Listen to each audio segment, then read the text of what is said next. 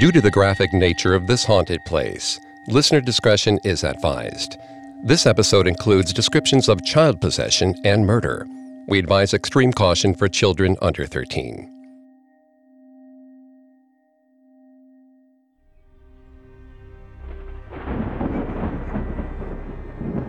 Ruby wasn't going to let the winter storm outside ruin her evening routine. She microwaved a TV dinner, poured a glass of boxed wine, and settled into her armchair to watch a rerun of The Price is Right. When you're in your 70s, it's the simple pleasures that get you through a winter in Connecticut. But as the game show's theme song bubbled on television, the rain started to pelt the window next to her. She hoped it wouldn't wake her 12-year-old grandson, Billy. She had just put him to bed. Lately, he had trouble sleeping, and Ruby's daughter, Sarah, was worried about it. Sarah was always fussing over Billy's odd behavior and tantrums. Ruby thought she was coddling. If Sarah wasn't careful, Billy would become a spoiled monster. Ruby immediately felt bad at the thought. Billy was a sweet boy. But, she reasoned, there are monsters in all of us. It's just a question of what coaxes them out. Ruby heard something stir down the hall. Billy, she thought. The rain must have woken him up. She grunted as she hauled herself to her feet to go check on him. But when she stood up, she saw he was already in the room. Billy stood in the doorway, but there was something strange about him. His body was rooted in place, impossibly still. His chin was pressed against his chest, forcing his dark eyes to strain to look up at her. A chill rushed up Ruby's spine. She asked if he was okay, but he didn't answer. Instead, he revealed his hand. He was holding a knife. And the maniacal look in his eyes told Ruby he meant to use it.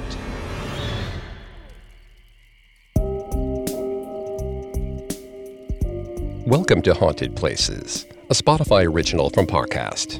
I'm Greg Polson.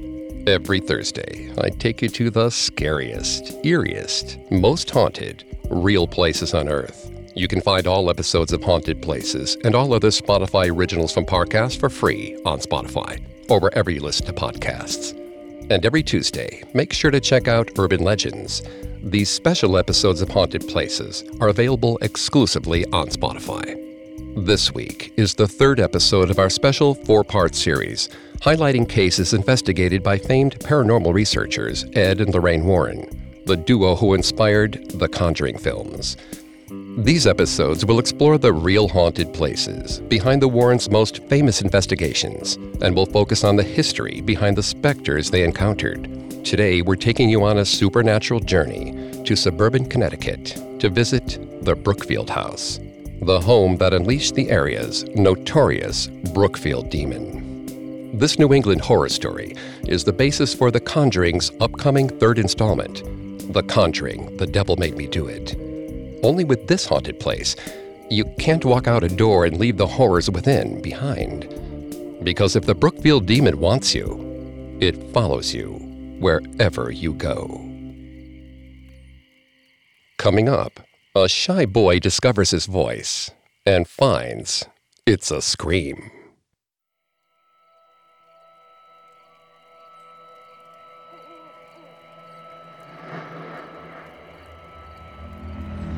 The Brookfield House was 2 stories tall, painted the color of summer corn with olive green shutters. It was surrounded by trees along the old Hollyville Road in Brookfield, Connecticut. There's not much information about the home itself, including when it was built or who lived in it prior. But what is clear is that the New England house that birthed the Brookfield demon looked like a dream home. And to Debbie Glatzel and Arnie Cheyenne Johnson, that's exactly what it was. In 1980, Debbie and Arnie were newly engaged and poised to move into the quaint suburban home. To the couple, it wasn't just a house. It was the start of their lives together.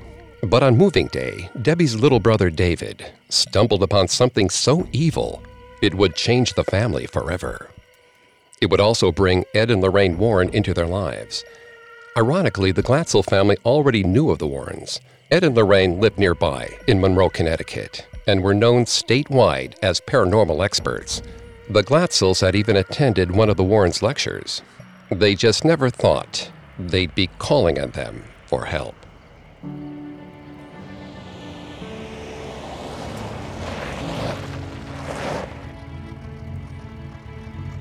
Billy sat with his arms crossed in the back seat, glaring at the back of his sister's head. All he could think about was that he'd rather be at home playing Mario Brothers. But instead, Monica had dragged him along on a house hunt with her and her fiancé. And she made him sit in the back seat, like a little kid. This was the 1980s, and newsflash, 12-year-olds didn't need babysitters anymore. Only his family hadn't gotten that memo. So, here he was. Billy looked out the car window as they coasted down the driveway of the first home. Monica sighed dreamily as they approached. She turned around in the front seat to ask him if he liked it. Billy nodded yes, even though the colors looked like puke. Billy was always trying to please everyone around him. That meant ignoring what he wanted and going along with what was asked of him. It was why he was here today. But lately, it had been making him resentful. He shoved this resentment down, but he could always feel it, like a little twinge in his spine. A Mercedes pulled up beside them, and a realtor got out. She was a little less fancy than her car indicated. A coffee stain stuck out on her white button-down. Billy watched her hide it with her clipboard as she waved at Monica and her fiancé. Monica turned to Billy and told him they'd be right back. Then he watched them disappear inside the house. Now he was stuck in the car alone. This was going to be boring. He felt the twinge in his spine. He took a deep breath, reasoning that he didn't have to just sit and wait. He could explore. Billy got out of the car and walked around the side of the house. He perked up when he saw a stone well in the backyard. He hurried over and leaned on its wall to peer into its depths. But he couldn't see the bottom. When the sun hit, it was just inky blackness. Billy yelled into the well and listened to his voice bounce around, growing fainter until it disappeared completely. He did it again and again until repeating hello over and over got boring. He tapped his fingers on the stone wall and thought of something fun to say. Then he screamed that Monica could eat his shorts and listened with a small thrill as it echoed and bounced against the stone. It felt good to stop trying to please everyone, even if it was only in private. But then he heard something strange. A heavy breathing resonated from deep in the well. At first, Billy thought it was the last bit of his echo, but it didn't disappear like his voice had. It got bigger. He felt his arm blossom with goosebumps and his heart race. Something was down there. He stared into the well as the breathing grew louder and louder. Suddenly, Monica's voice ripped him from his trance. She was at the back door of the yellow house, waving at him to come see. It was perfect. Billy glanced at the well uneasily before hurrying to her. For the first time all day, he was actually happy to see her. Billy followed Monica down the hall, barely listening to her ramble. He couldn't stop thinking about the well. That itch in his spine flared again, and he realized his forehead was dripping with sweat. He hurried into a bathroom and shut the door. Monica knocked, asking what was wrong. He yelled that he just needed a minute. Billy turned on the faucet and splashed his face with cold water. For a moment, he felt normal again. But it didn't last long. When he glanced into the mirror, he saw an old man standing behind him. Billy screamed and whipped around to look behind him. Maybe it was just his imagination. But sure enough, there was an old man standing there, naked. The man's face dripped with water. He looked at Billy with wide eyes, and then his face stretched into a horrible smile. He told Billy he'd been waiting for a new place to live, and he'd heard Billy from a mile away. Billy was confused. What had the man heard? Before he could ask what he meant or who he was, the old man latched a clammy hand around Billy's throat. Billy flailed, trying and failing to loosen the man's grip. But the old man cried out that the feeling Billy kept inside, that itch, had called to him like a beacon. He'd helped Billy make it so others could hear it too. Billy felt the itch in his back surge into a throbbing pain until his whole body felt like it was on fire. Finally, the old man released his grip, and Billy dropped to the ground. When he looked up again, Billy gasped. The man had disappeared, but the twinge hadn't. It writhed in his spine, stronger than ever. After a moment, he heard Monica bang on the door. She must have been knocking for a while, but suddenly the sound grated on him. It made that itch pulse until he couldn't take it anymore. He screamed at her to shut up. Monica's knock stopped. The sensation inside Billy's spine dissipated, but guilt replaced it. He reached for the door and opened it, telling Monica he was sorry for what he said, but they should leave. His voice then fell to a whisper. He told her the house might be haunted. Monica glared at him and said it was a nice try. She knew his little tricks. Then she turned to the realtor. They'll take it. Billy was relieved when he finally got into bed that night. The day's events seemed like a distant dream, and it felt good to be back in his room. Monica could do whatever she wanted, but Billy knew he'd never go back to that house again. He laid back into his fluffy pillow and closed his eyes. Instead of the usual sounds of the house, crickets outside, people walking around, Billy heard breathing again. He ignored it at first and snuggled deeper into his covers, but the sound grew louder and closer. Billy slowly opened his eyes. A pale face hovered over him, lit by the warm glow of his nightlight. It belonged to the old man, the same man he'd seen in the bathroom. Billy couldn't scream. He was too frozen by fear.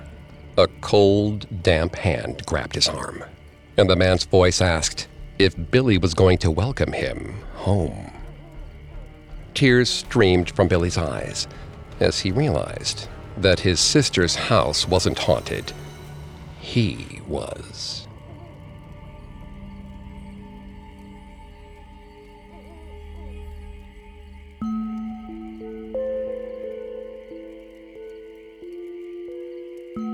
"12-year-old David Glatzel's family claims he was possessed after he encountered a demon in his sister's rental home. Accounts differ if this entity was seen first in an old well on the property or in the master bedroom where David initially described being pushed onto a waterbed by a mysterious man. But that evening, they realized the evil had followed David home to Brookfield, Connecticut. After the alleged encounter, the family recalled that objects seemed to levitate around David. He had trouble sleeping. He woke frequently, screaming that invisible hands were choking him, or that a man with black eyes and animal features was watching him. Worse still, David became violent. He attacked his grandmother with a knife and kicked and spat at his mother. During the altercations, family noted that David's face contorted and his laugh became a snarl. They began to call this raging entity within him the Beast. Luckily, there was help nearby. David and Debbie's mother, Judy, had previously attended one of Ed and Lorraine Warren's paranormal lectures. She knew the warning signs, so she called them. The Warrens arrived 12 days later. Not long after, Lorraine Warren witnessed a black misty form looming beside David. That was all she needed to see. Lorraine knew the boy was inhabited by something evil, and if they were going to save him, they had to act quickly. Coming up, a priest realizes that sometimes prayer isn't enough. Wayne Simmons spent 27 years undercover for the CIA. When he retired from spy work, he got a big break. Terrorism analyst on Fox News. Then he met Kent Clisby. So I'm a real CIA guy. This is total nonsense. I'm Alex French, and I'm here to figure out who's telling the truth. Was Wayne Simmons a spy, or was he nothing but a con man? Imposters is a Spotify original from Parcast. Follow and listen exclusively on Spotify. Now back to the story.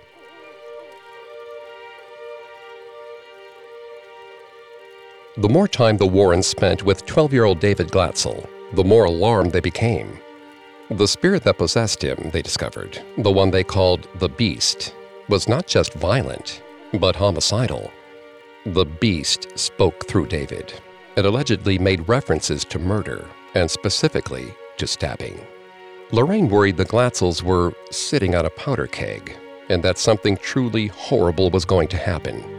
Desperate, the Warrens reached out to a pastor at nearby St. Joseph's Roman Catholic Church, who had helped them with an exorcism 9 years before. They explained David's situation, and in response, not one, but a few priests were allegedly dispatched to the home to investigate. But nothing could prepare them for the horror that awaited them in David Glatzel's room.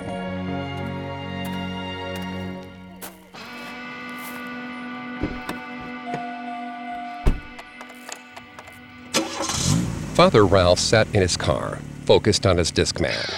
When he pressed play, it started to whirl inside, and suddenly, Aerosmith blared into his headphones.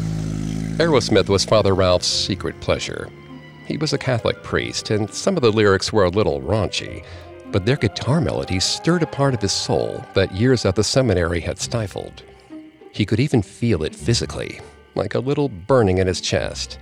It was excitement, maybe mixed with a little guilt, and the feeling was addictive.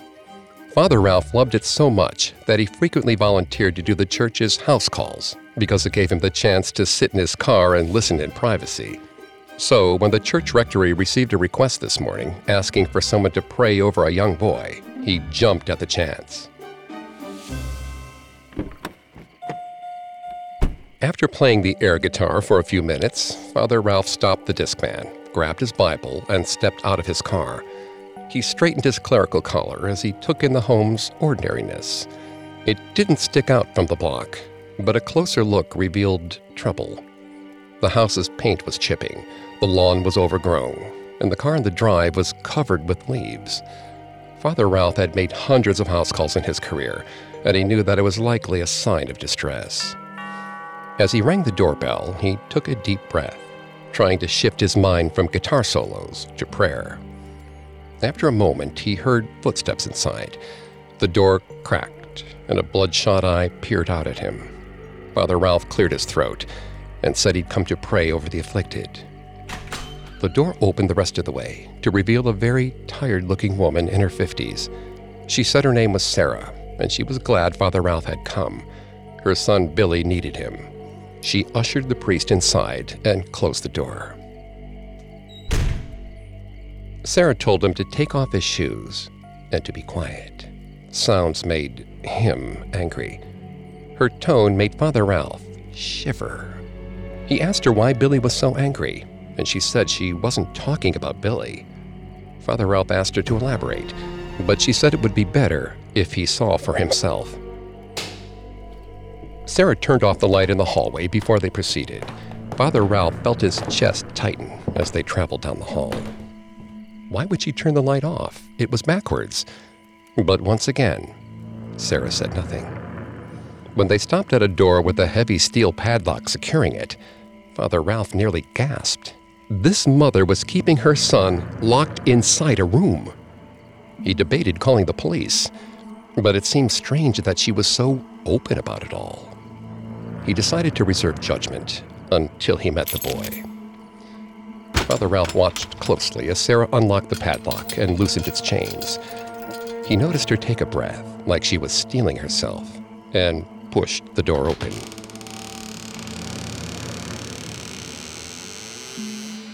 The room was typical of a 12-year-old. Rocket wallpaper, toys everywhere, a discarded Nintendo lay by a television. But the room's young occupant, Billy, wasn't playing with his toys or on his game console. Instead, he was thrashing violently on a bed at the far side of the room. His hands were tied to the bedpost, and his chest heaved. The sheets were soaked with sweat. Billy moaned, snapping Father Ralph from his incredulous stupor. He strode to him, eyeing the boy's chafed wrists and ankles. What had this woman done to her child? This was torture. He moved to untether Billy's limbs, but a hand grabbed his arm. It was Sarah. "Do not untie him," she said. "Not if Father Ralph wanted to stay safe." He ignored her. She was obviously unhinged, and he wasn't going to leave Billy in this house with her a second longer. He quickly unwound the binds from his wrists and ankles as Sarah pleaded with him to stop. As the last of the binds were released, Father Ralph heard a violent growl. Billy was staring at him, but he no longer had the face of a boy. His eyes had turned coal black, and his long teeth were jagged. His ears had become sharp, like horns. Father Ralph realized that Sarah wasn't the unhinged one. Billy was. Father Ralph backed away, shaking so hard that he dropped his Bible. Billy hissed and lunged forward. Father Ralph felt the beast boy's cold, clammy hands wrap around his wrist. The boy spoke to him, not in the voice of a child, but an old man. He rasped at Father Ralph that he was waiting for him to come, that he'd been waiting for a long time. The demon's black eyes drilled into Father Ralph's, causing a burning sensation to surge through him. Just then, Sarah's arms wedged between them, shoving Billy onto the bed. She cried to Father Ralph for help. While she held the boy down, the priest fumbled with the ropes. When the boy was finally secured, Father Ralph raced for the bedroom door. His body vibrated with a fear he had never felt before. Every nerve seemed like it was on fire. He had just witnessed his first possession. But he knew demons don't just take anyone. They choose hosts who are susceptible, and he immediately wondered if he might be vulnerable. After all, he listened to rock and roll. Against the protests of the mother, he bolted for the front door and out to his car. Where was he going? She demanded. But he had seen enough. Inside the car, Father Ralph's hands shook as he pressed play on his Discman. The sweet, soothing rock tones drifted into his ears, but it didn't relax him like it normally did. Maybe it was because he felt like Billy's cold hands were strangling him. Father Ralph yanked at his priest's collar to let a little air in, but that didn't help. In fact, it seemed to make it worse. He was sweating so profusely, it felt like his face had sprung a leak. He decided to look in the mirror to see what was happening, but when he did, he saw something that sent his heart racing even faster. It wasn't his face. His skin was sheet white, and his eyes inky black. He tried to gasp, but instead, a growl rolled from his chest. Father Ralph suddenly realized that the demon wasn't in that godforsaken house. It was in the car with him.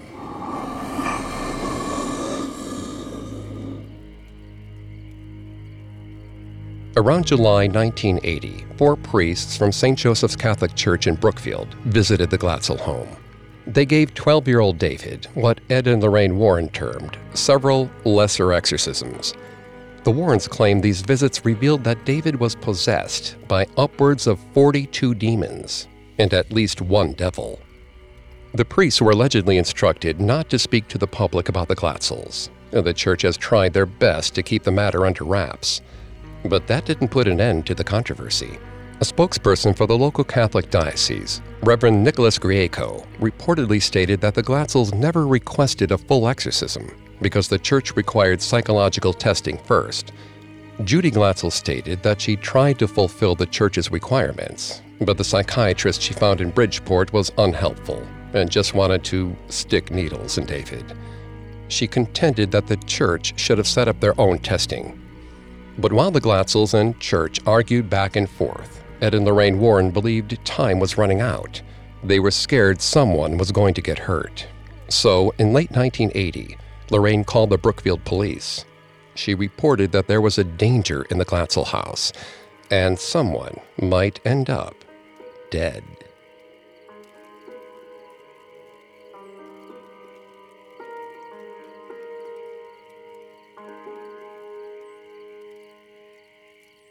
Coming up, the beast finds a new vessel for its rage. Now back to the story.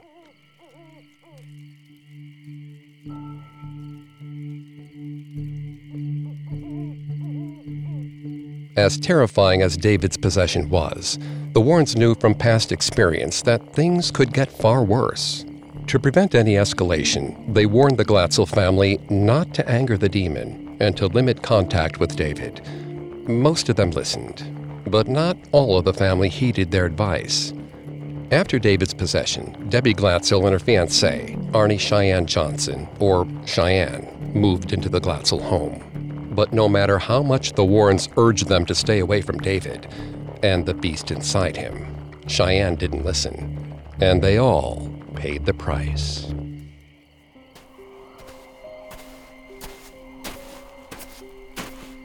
Jordan stood in the snow as he jimmied the window from the outside. His fiancée's family didn't know he was here, and he wanted to keep it that way. He had done this before, but this time, it wasn't Monica's bedroom he was sneaking into. It was her brother Billy's.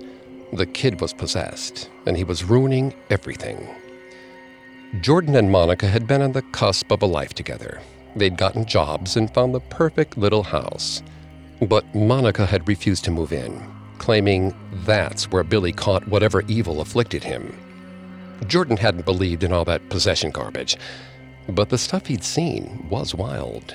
Billy had spoken in odd languages and tried to attack Monica's grandmother.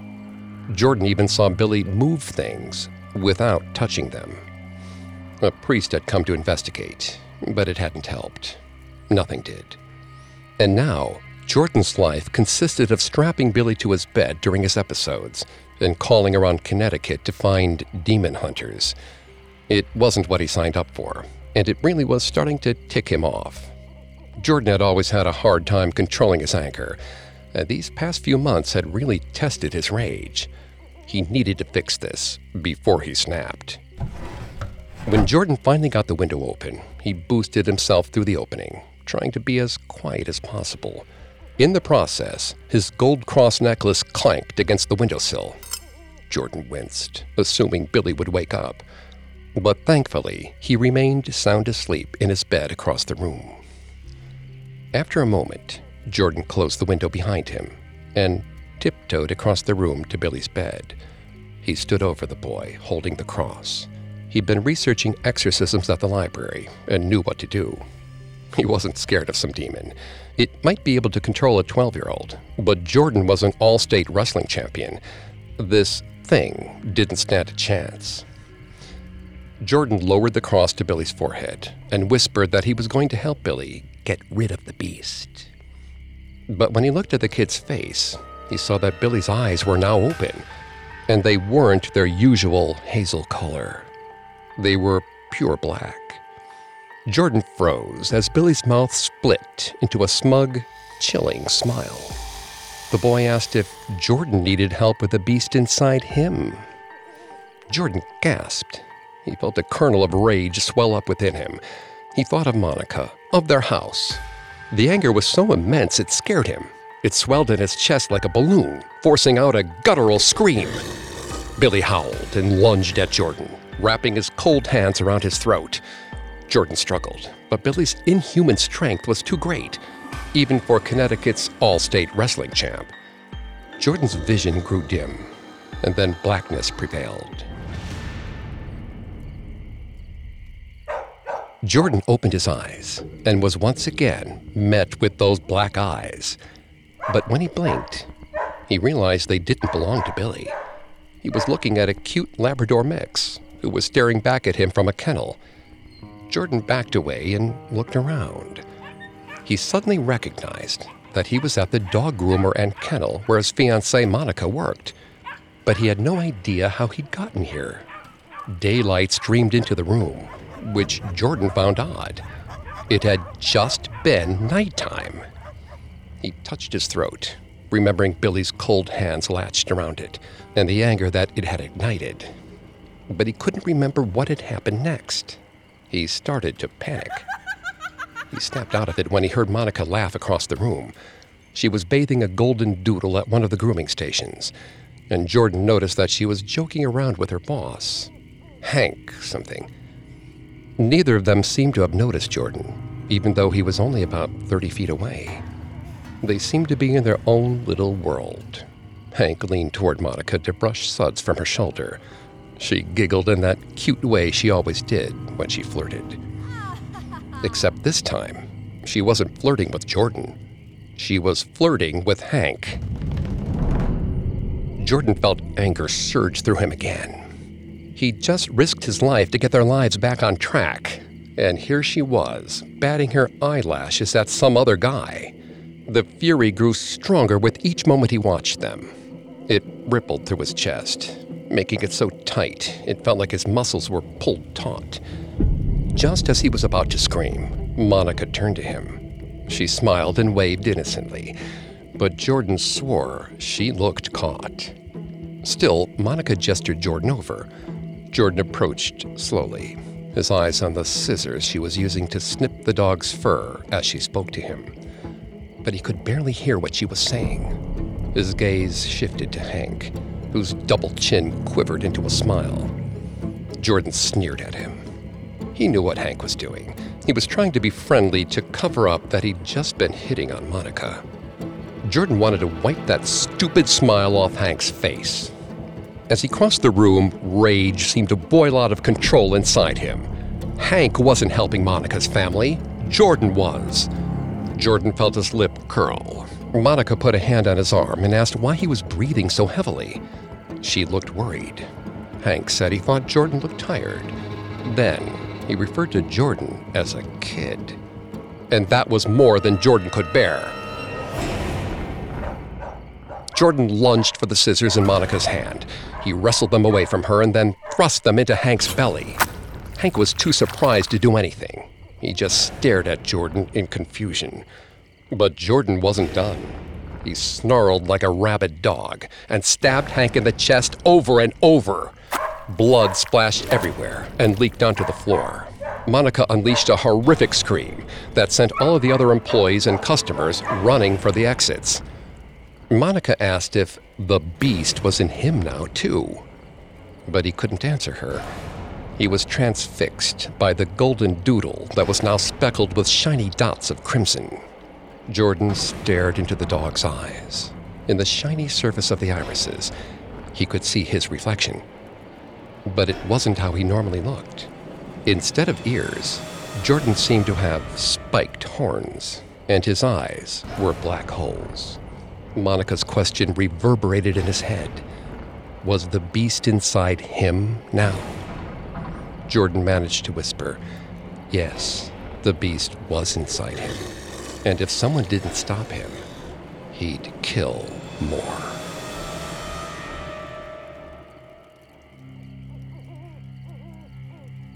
On February 16, 1981, Arnie Cheyenne Johnson, Debbie Glatzel's fiancé, killed a man at the Brookfield dog kennels.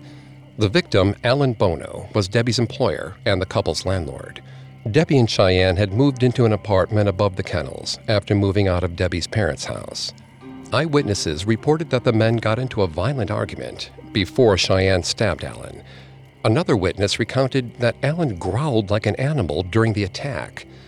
Incredibly, it was the first murder in Brookfield, Connecticut in the town's 193-year history. But that wasn't the only historical part of the trial. Cheyenne's legal defense was equally groundbreaking, because they attempted to argue that demons made him do it. The young man's lawyer leaned into the demonic possession angle and leveraged the expertise of Ed and Lorraine Warren. The famous couple told the media that they had warned the local police, so if the death was anyone's fault, it was law enforcement's. Lorraine also explained to the press that Cheyenne tried to rescue David from possession and invited the beast to take him instead. The whole case became a sensation, At the time, the country was in the throes of satanic panic, a period of mass hysteria in the 80s and 90s when many believed evil lurked in pop music, movies, and other aspects of everyday life. Luckily, the judge presiding over the case refused to hear any testimony related to demonic possession, calling it irrelative and unscientific. The jury was legally barred from considering possession as a viable explanation for the murder, so the defense simply implied self-defense. Cheyenne Johnson was sentenced to 10 to 20 years in prison for first-degree manslaughter. He was released after just 5 years. According to Newsweek, in 2007, Debbie's now-adult sons sued Lorraine Warren, claiming that the entire possession was, quote, a hoax invented by the Warrens to exploit David's mental illness. Debbie and Cheyenne maintain that demonic possession caused Bono's death. In the hysteria surrounding the trial, however, people seem to have lost track of the true origin of the Brookfield demon, the quaint yellow house with the green shutters. Over the years, it's been speculated that it was repainted, perhaps remodeled. Maybe the stone well was covered over, or overgrown with grass and vines. But the house is likely still there, sitting in a grove of trees just off Old Hollyville Road, its yellow clapboard walls and olive green shutters open and welcoming, waiting for its next victim.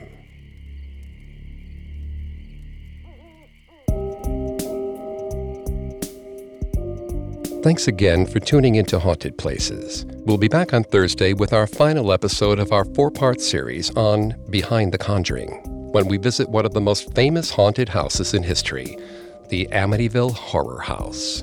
And don't forget to come back on Tuesday for our Urban Legends series, available only on Spotify.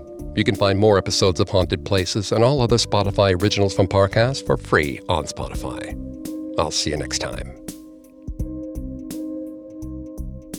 Haunted Places is a Spotify original from Parcast. Executive producers include Max and Ron Cutler. Sound design by Kenny Hobbs. With production assistance by Ron Shapiro, Trent Williamson, Carly Madden, and Isabella Way.